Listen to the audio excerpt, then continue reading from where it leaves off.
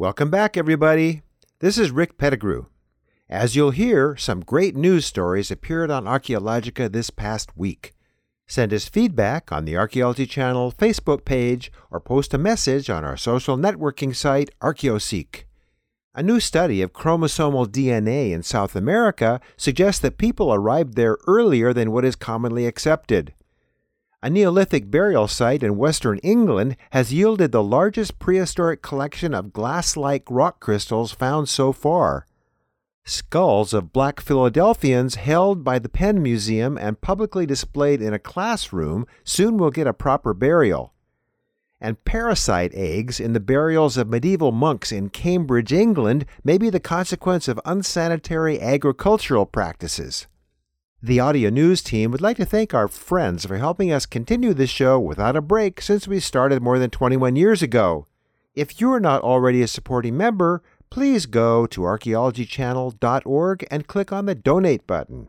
We can still use all the help we can get. Thanks to you also for supporting our subscription platform, Heritage Broadcasting Service, available at heritagetac.org. We now have 229 titles you can binge upon on Roku. Please help us spread the word. Again, that link is heritagetac.org. And now, here's Laura Kennedy with the audio news from Archaeologica. We hope you find this to be a valuable part of your day. Welcome to the audio news from Archaeologica. I'm Laura Kennedy, and these are the headlines in archaeological and historical news for the week of August 14th through the 20th, 2022. Our first story this week brings us to South America, where genetic research has provided new evidence regarding the timeline of human migration to the continent. As reported by Nature World News and Phys.org, a number of studies over the last several years have used genetics to map the migration patterns of humankind. However, significant missing genetic data from South America has prevented researchers from completing the global picture of early human migration. It is commonly believed that prehistoric people first traveled to the Americas using a land connection from Siberia called the Bering Land Bridge, before traveling south and gradually populating both continents. The approximate timeline for this migration has commonly been placed between 14,000 and 17,000 years ago.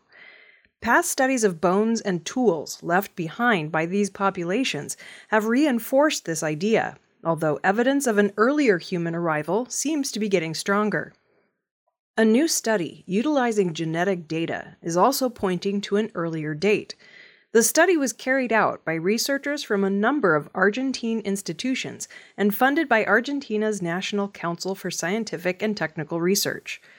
The researchers in this study examined chromosomal evidence from 13 individuals living in Argentina to determine ancient humans' migration patterns in this region. The subjects are believed to be descended from ancient migrants to South America and grouped into a classification called the Q haplogroup. Researchers studied these individuals' Y chromosomes to establish a timeline of migration, focusing on elements of non-recombinant DNA contained within the Y chromosome, which is passed down through male offspring, to identify how long the ancient DNA features have been present.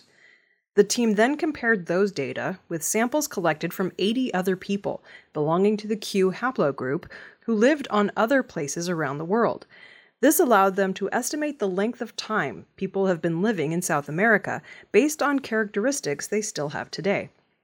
Based on this methodology, the researchers have proposed a new timeline for the time when humans arrived on the continent, approximately 18,000 years ago. Beyond that, the study suggests that major environmental changes, such as the cooling that took place during the Younger Dryas period, around 12,000 to 13,000 years ago, may have affected indigenous American lineages as well, potentially causing a substantial loss of genetic diversity. The study appeared this month in the journal PLOS ONE. Our next story this week takes us to Western England, where archaeologists have dug up a collection of hundreds of fragments of a rare transparent type of quartz called rock crystal at a ceremonial site dating to around 6,000 years ago.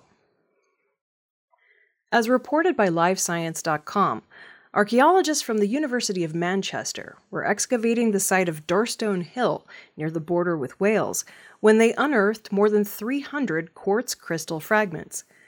The stones were concentrated in burial mounds, with many of the largest fragments deliberately placed inside burial pits containing cremated human remains. Due to this, researchers believe the stones held some spiritual or ritualistic significance to the people who lived in this area. As rock crystal has no local sources, researchers believe it was brought from over 80 miles away across rough terrain before being carefully broken into smaller pieces during a spiritual ceremony of some kind. Quartz crystal is triboluminescent, giving off flashes of light when struck. The stones would have been rare during the Neolithic, a time with no glass and few similar transparent materials. The findings are the largest collection of human-modified rock crystal pieces ever found in Britain and Ireland. More research will be needed to determine the material's role in trade, as well as how ancient peoples may have thought of the stone and interacted with it. Dorstone Hill is the site of the Halls of the Dead, 3 timber buildings that were burned down and replaced by 3 earthen burial mounds in Neolithic times, likely after the death of a local leader. The site sits approximately a mile south of Arthur's Stone, another prominent early Neolithic burial site near the Welsh border. Legend links Arthur's Stone to the mythical King Arthur, though the site would have already been thousands of years old by the time he was alive, if he ever existed at all. The research appeared last month in the Cambridge Archaeological Journal. Our third story this week takes us to Philadelphia, where efforts to arrange the burial of the skeletal remains of Black Philadelphians long held at the University of Pennsylvania may soon come to a conclusion. As reported by CNN, this reburial effort arose from racial injustice activism following the murder of George Floyd in 2020.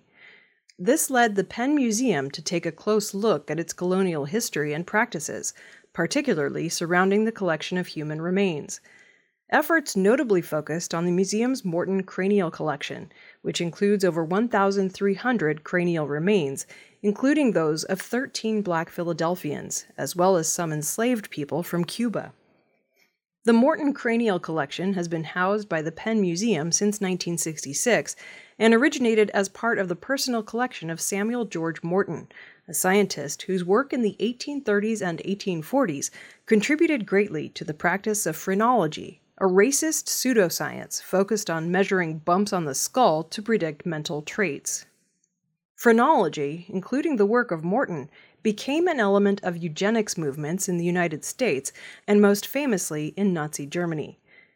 In 2020, the remains of these former Black Philadelphians and enslaved people from Cuba were relocated from a classroom to storage.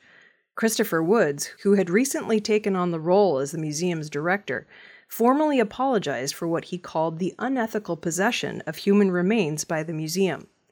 While Woods believes it is the museum and the university's responsibility to oversee the burial efforts for these remains, some activists in Philadelphia have disagreed. Abdul Ali Muhammad, a lifelong Philadelphia native, community activist, and member of the Community Advisory Group, filed a formal objection, noting that while they don't disagree with the reburial of the remains, the community is concerned that the process has been rushed with a lack of input from descendant communities. The Penn Museum is petitioning the Philadelphia Orphans Court for permission to rebury the skulls in Eden Cemetery, a historic Black cemetery just outside Philadelphia, during a public interfaith ceremony this fall. Many in both the academic and greater communities hope that regardless of the specifics, such reburial efforts can serve as a model for other communities grappling with issues of racial reconciliation and repatriation. For our final story this week, we return to England, where recent research on the bones of medieval monks has found that they suffered from a much higher rate of parasites than the average population at the time. As reported by the Smithsonian Magazine, scientists unearthed centuries-old parasite eggs alongside monk skeletons in the private graveyard of a friary below the University of Cambridge.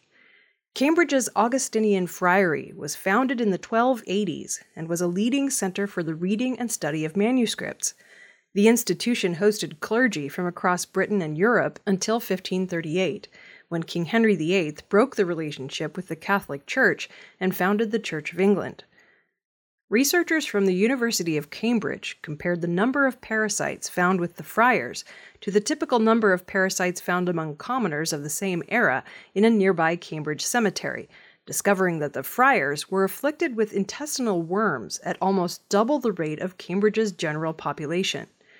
This was despite the fact that many of the city's inhabitants lived with almost no sanitary facilities, especially compared to the accommodations of the friary. Despite their vows of poverty, Augustinian friars of medieval Britain built monasteries with a relatively high standard of communal living.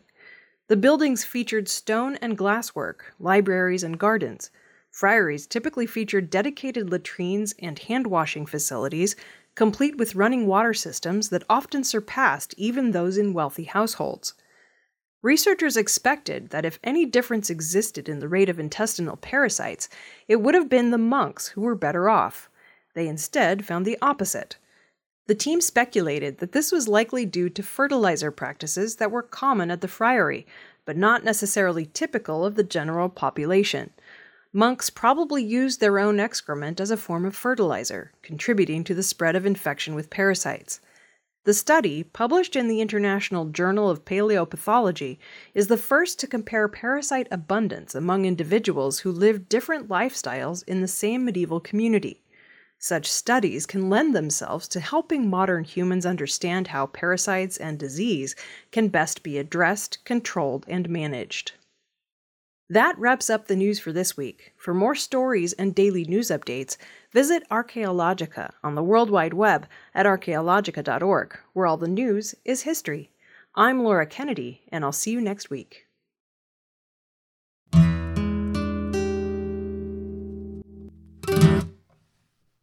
This has been the audio news from Archaeologica, presented by the Archaeology Channel. Be sure to check back with us next week for our next edition. You can spread the word about the audio news by clicking on the Share This link on our audio news webpage, or just by telling your friends. Thanks very much for stopping by.